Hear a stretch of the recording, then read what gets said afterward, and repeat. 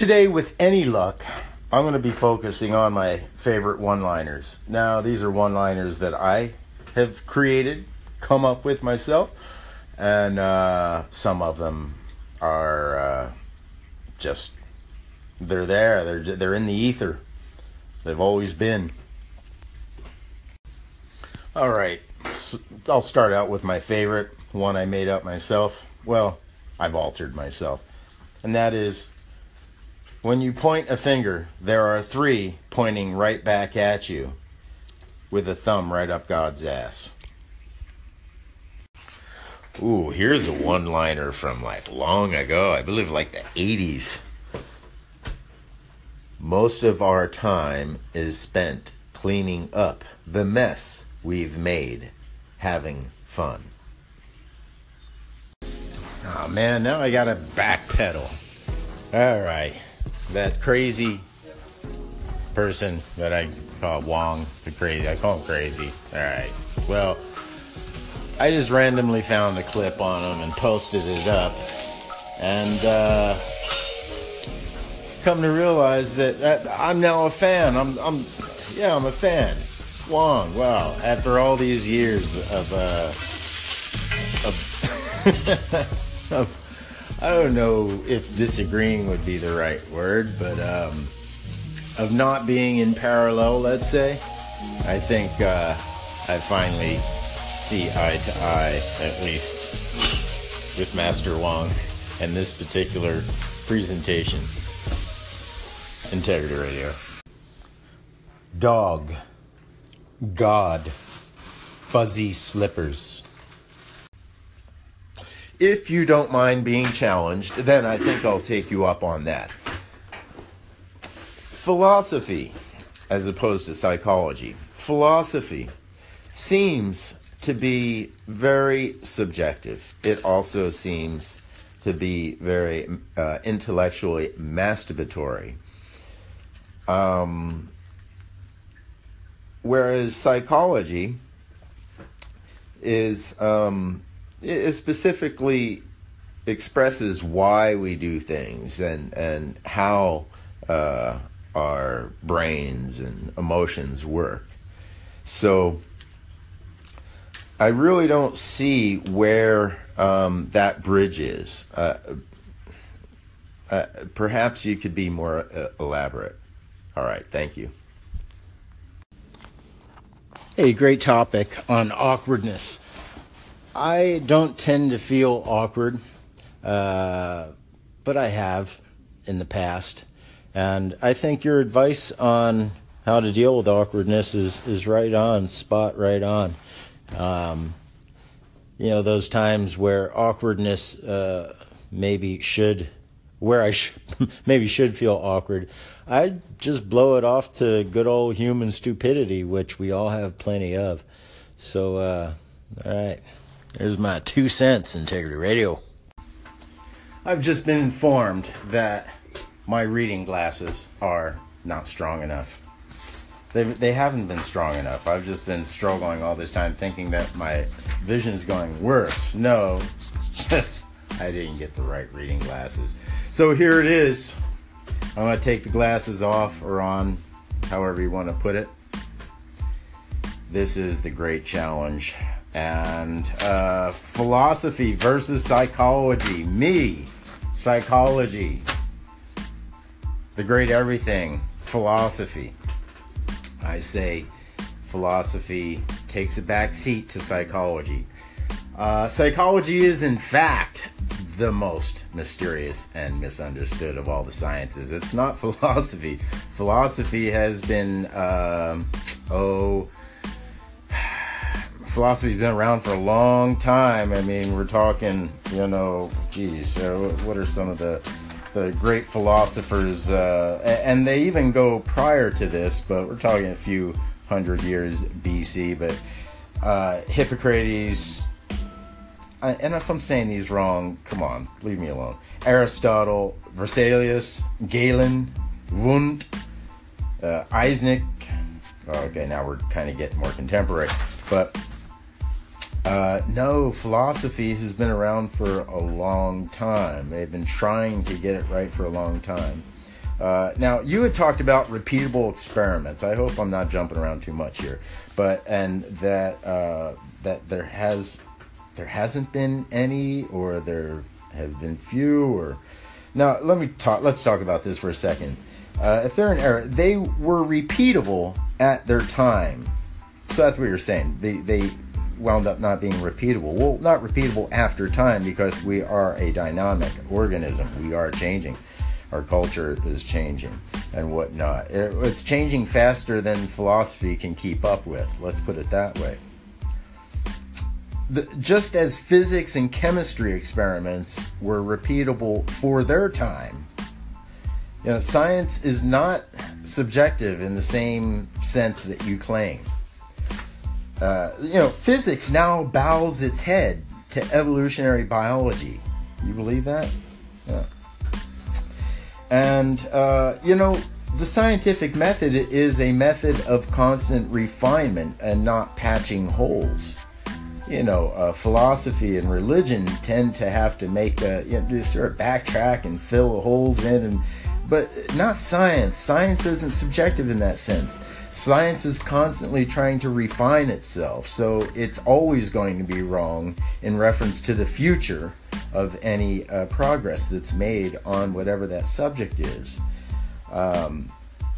Okay, if your argument is that philosophy is valid because it's been around a long time or precluded the other sciences, then you would be giving weight to all sorts of nonsense, such as alchemy, which, by the way, was Newton's favorite pastime, or necromancy.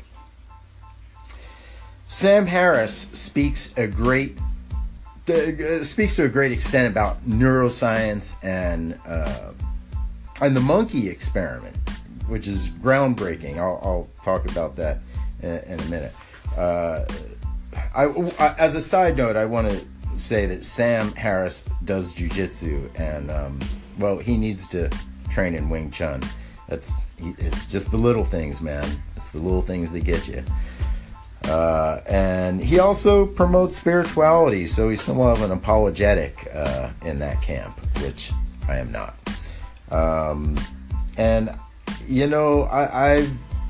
I've been a Christian. I've been a Buddhist, and Buddhism actually kind of is more offensive to me in many ways because of this whole enlightenment thing. It's almost like Jews, the God's chosen people. I mean, really, are you really trying to start a fight here?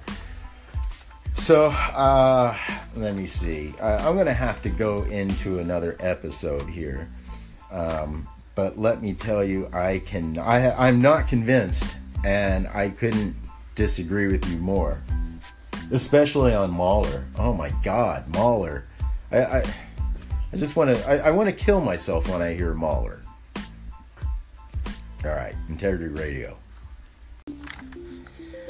Extrapolation really blows my mind, how people extrapolate information and how, how they interpret it and extrapolate it. All right, so this is round 2 of psychology versus philosophy. I acknowledge that philosophy, as the root to psychology, in the same manner that I acknowledge alchemy as the beginnings of chemistry. Hippocrates, Aristotle, Vesalius, Galen, Wundt, Eysenck are the shoulders we stand upon, but not under. They were not entirely correct. And science has only recently been able to better objectify over history, time, and space, and wash the subjectivity away. Like for instance, extrapolation. I looked through Newton's Principia. I leafed through it. It's predominantly a physics book, and Ronnie, she's a math major in college. This is actually more of what she has, come to discern from Newton's Principia. it's a physics book, and it has very little to do with philosophy. In fact, he preferred the term rational mechanics. So, yeah, listen. Galen, Descartes, Kierkegaard, Galton, to Genet. Now, they led us to behaviorism, and thus cognitive psychology. Now, the latter forming only about 50 years. So, I mean, cognitive psychology is only 50 years. It took this long for philosophy to become cognitive, which is then called, it's not called philosophy anymore. Cognitive philosophy is called psychology. Neuroscience has really advanced and has skyrocketed the science of the brain and body. I refer specifically to Benjamin Libet, the experiment of Benjamin Libet, L-E-B-I-T, and this was back in the 1980s, so it's very recent. And his experiment proved that the brain has an owner, and it is the physical, biological machine we call our bodies. There is no spirit or mind. And this experiment, by the way, if you're not familiar with it, had shown that our bodies actually inform our brains and tell our brains. Not the other way around. I mean, we can get it to do that for basic functions. But okay, so that's not to say the concepts aren't without historical or archaeological importance. I am suggesting that we not give anything more than historical importance to the so-called science of philosophy. Neuroscience and a dawn in understanding of psychology is emerging, and this is very exciting. All right, round 2, Integrity Radio. And by the way, thank you, Patrick, for this topic matter. I have been searching for a worthy opponent, and believe me when I tell you, it's the greatest compliment I can give to say that I accept your challenge of my challenge. Okay. Like they say in Hawaii, aloha, Integrity Radio. Okay, well, I don't really care so much to be overly educated on anything until I make a comment on it. But from the information that I'm getting right now, which I highly trust, is that Newton named his book Philosophy, Principia, or whatever, right? Well, what is that? What it's called? He put the title philosophy into his book. Yeah, he put the term in there, right? He was making a dig at Descartes. Yeah, and he was making a dig at Descartes. He was trying to rid Descartes' theory and replace it with his own. Right. So anyway, we're going to look into that.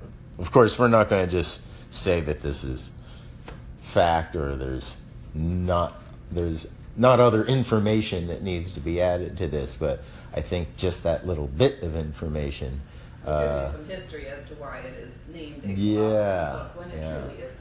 Yeah, and of course, Newton did die from alchemy.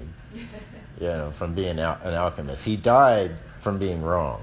Right. So, as great of a scientist that Newton was, and he's probably the greatest living scientist known to mankind. At the time, alchemy was not proven to be wrong. That's right. He didn't know it was wrong. He was a scientist, and he was testing the theories of alchemy. How does he could have been right? Yeah. It's not wrong until it's proven wrong. Yeah, yeah, and he wasn't an atheist either. I believe he was somewhat of a spiritual guy. I don't think you could live. I think atheism was pretty rare back then. I don't think you were allowed to openly be an atheist. This particular, hey, even in this particular day and age, you're not allowed to be an atheist, depending on what family you're in and stuff. So, you know, yeah. So to say that a certain scientist. Even Einstein, who that's a great debate, and we all know that Einstein was an atheist, but he certainly didn't spend his time prancing around as an atheist. You just make those intelligent assertions from reading his letters and from the things that he's written and said. So, all right, that's just a little nippet snippet, ping pang to the poem, Integrity Radio.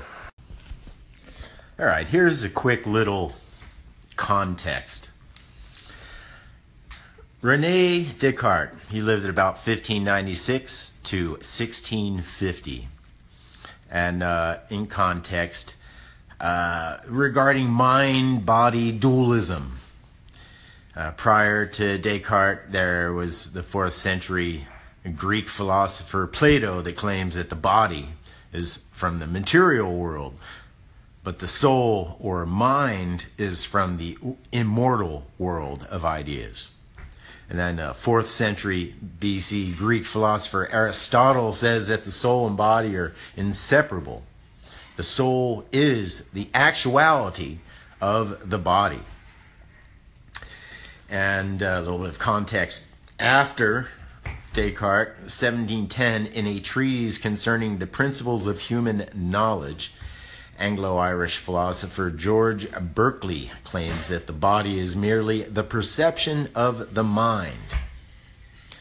And in 1904, in Does Consciousness Exist?, William James asserts that consciousness is not a separate entity, but a function of particular experiences. Now, duality is the problem. It really is the great problem. It's what we're trying to really get away from and not put so weight. Does it exist? Well, of course it exists, especially since we promote it so much.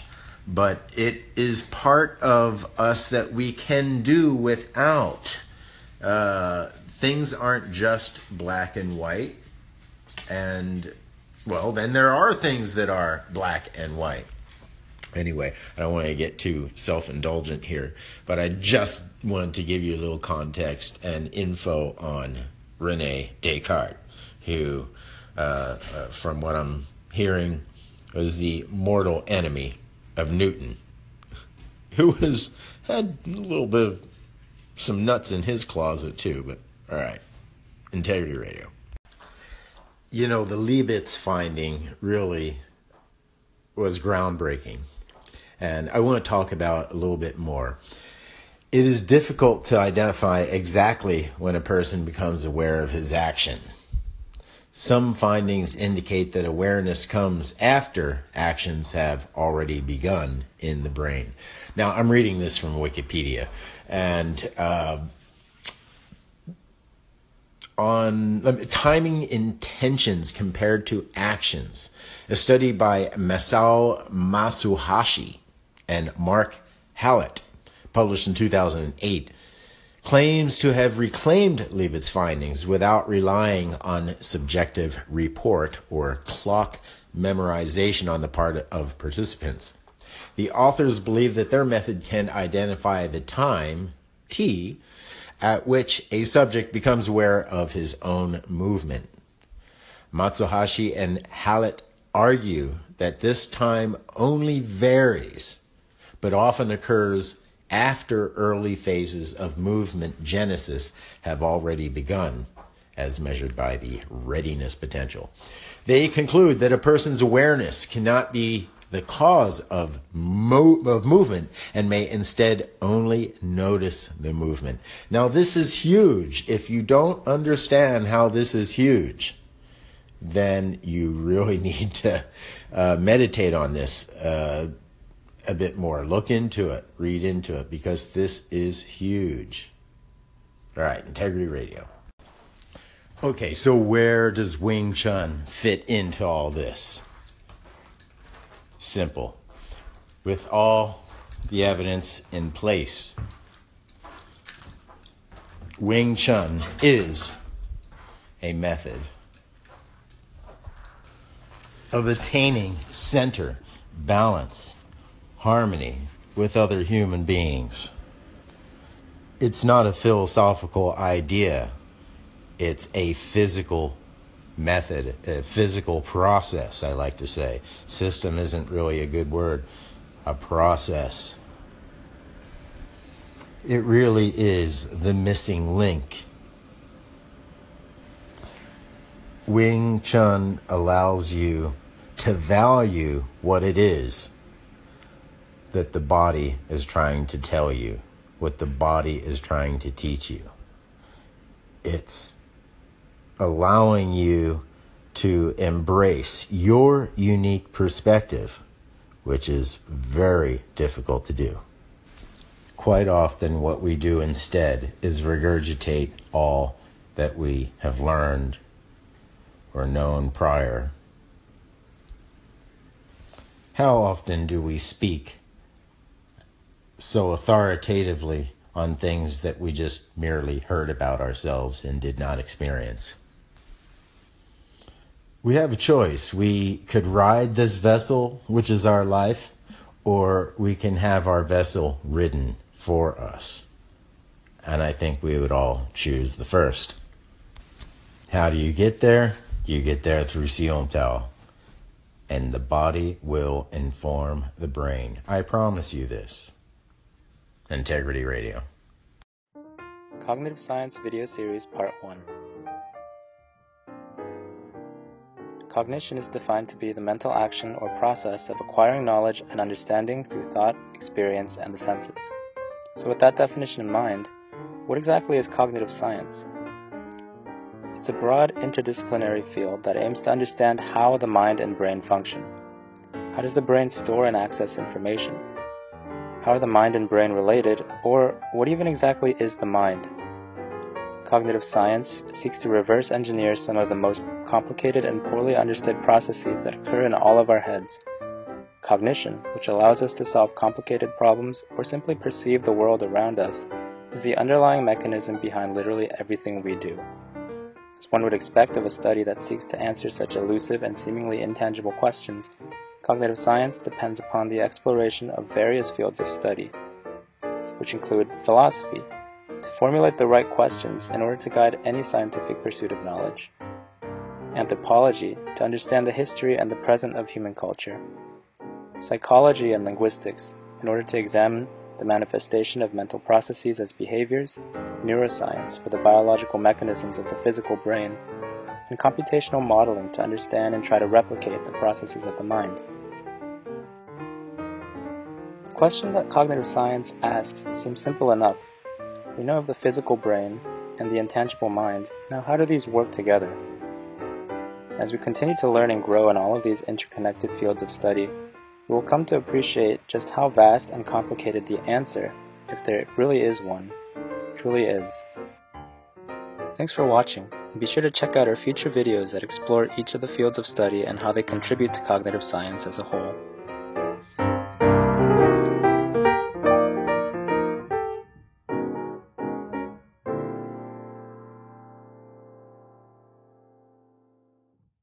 Hey Z, so I gotta admit, I'm not sure I understand your argument, but I believe my argument might not have come across as clearly as I intended, because I'm not saying that all philosophy is valid, as I'm not even really sure what that statement would mean. It would be like saying that every science experiment works. And I'm also not saying that philosophy has primacy over psychology, and I believe I stated that. I'm merely defending philosophy from your claim that it is merely masturbatory, whereas psychology actually answers questions, and that therefore therefore psychology somehow takes a front seat.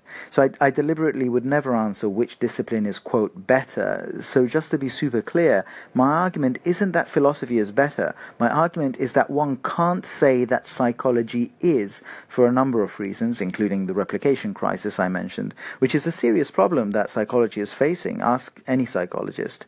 Anyway, thank you for taking the time to respond. It's much appreciated. Integrity Radio. I think it would be wise to make something clear. I've said it before, but I'm gonna bring it up again. And that is, in my perspective, there really is not more than one degree of difference between any given human on the planet.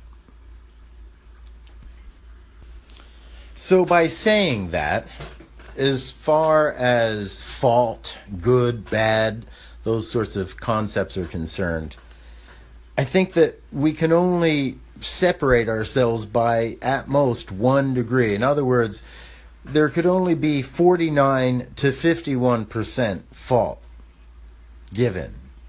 No more, no less. If you can accept this premise, then we can continue forward. With such a small difference between humans, and acknowledging that small bit of difference, then it becomes very challenging to truly point out what is the difference. What is the difference between our perspectives and the way that we think and the way that we behave? What I'm trying to get at is, I find it stimulating to find someone that is very, very similar to yourself, but then find out what those differences are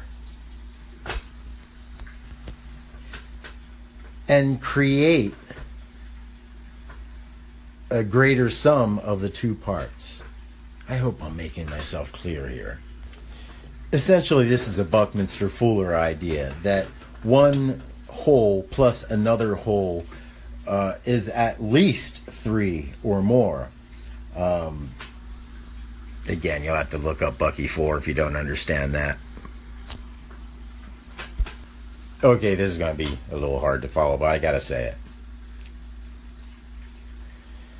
When you have two people that are very similar, and then you try to find just those few things that make you very different and have different points of view, to be able to talk about those things enables you to create a more increment of measure.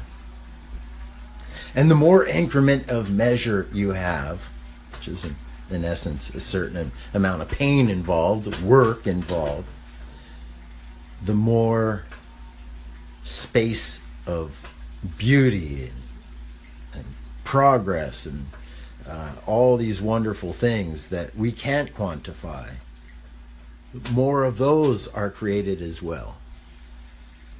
Now, this is huge stuff, and if you're not getting it, then I understand, but you should try to get it. If you disagree with it, then perhaps you can be just as succinct or more succinct as to why you wouldn't agree with this. All right, let me give you an example. This might help. One person believes in a higher power, maybe a god or just some sort of higher power, something more than what we actually know. And then another person does not believe in a higher power. Perhaps you would consider that person atheist or secular, but they do not believe in a higher power. They pretty much are a contemporary evolutionary biologist standpoint, as opposed to maybe a progressive spiritualist. Doesn't necessarily believe in Christianity, but has a sense of there being a higher or greater power. Now, these two people pretty much share everything in life the same. They eat, shit, and sleep all the same. It's just their idea of life is just different in that respect. It will be through discussing those little details, those little differences, where all the wonderful, beautiful things will come. That's what I love about language, is it's a great introduction to physical language or physical communication. All right, if I haven't confused you too much, then that's good. Integrity Radio. If you got questions, bring them on. Hey, Z here. I'm talking to you backstage from my great challenge with the Great Everything. And I don't think the fight's over. I think we have more rounds to go. But the rounds that we delivered were heavy and hard. No, all kidding aside, thank you very much, Patrick. And I do look forward to arguing our cases if we have anything left to argue. The reason I say have anything left to argue is because, you know, just like placebos, you know, placebos are very important. And you say the word placebo and people are offended. But placebos are very important for the brain, and they actually work. To what extent? Okay, and when placebos are at work, will other people, nefarious people, try to state otherwise? Yeah. Well, same thing with history. Well, history is very suspect. But history actually is very important, especially when we can unveil as much information and truth out of history, which is challenging, right? So, you know, I think philosophy belongs in that category of very important history. And so I may have been a bit of a troll by putting philosophy down over psychology. However, I do stand on the point that psychology is making amazing progressions that have very little to do with philosophy. Certainly, you know, old philosophy. You know, there may be new emerging fields of philosophy that I'm unaware of that may be very valid, but I'm not aware of those, and maybe you can educate me on these emerging methods, because psychology certainly has emerged out of the dark recently. So, yes, are we able to stand on our arguments, or do we maybe have to just refine our words for our types, right? Okay. Well, hey, thank you for listening, and I really would like to hear what other people have to say about this, chiming in. I'm really stoked to hear the Chad Sifu perspective on this. Thank you very much. And all right, folks, Integrity Radio.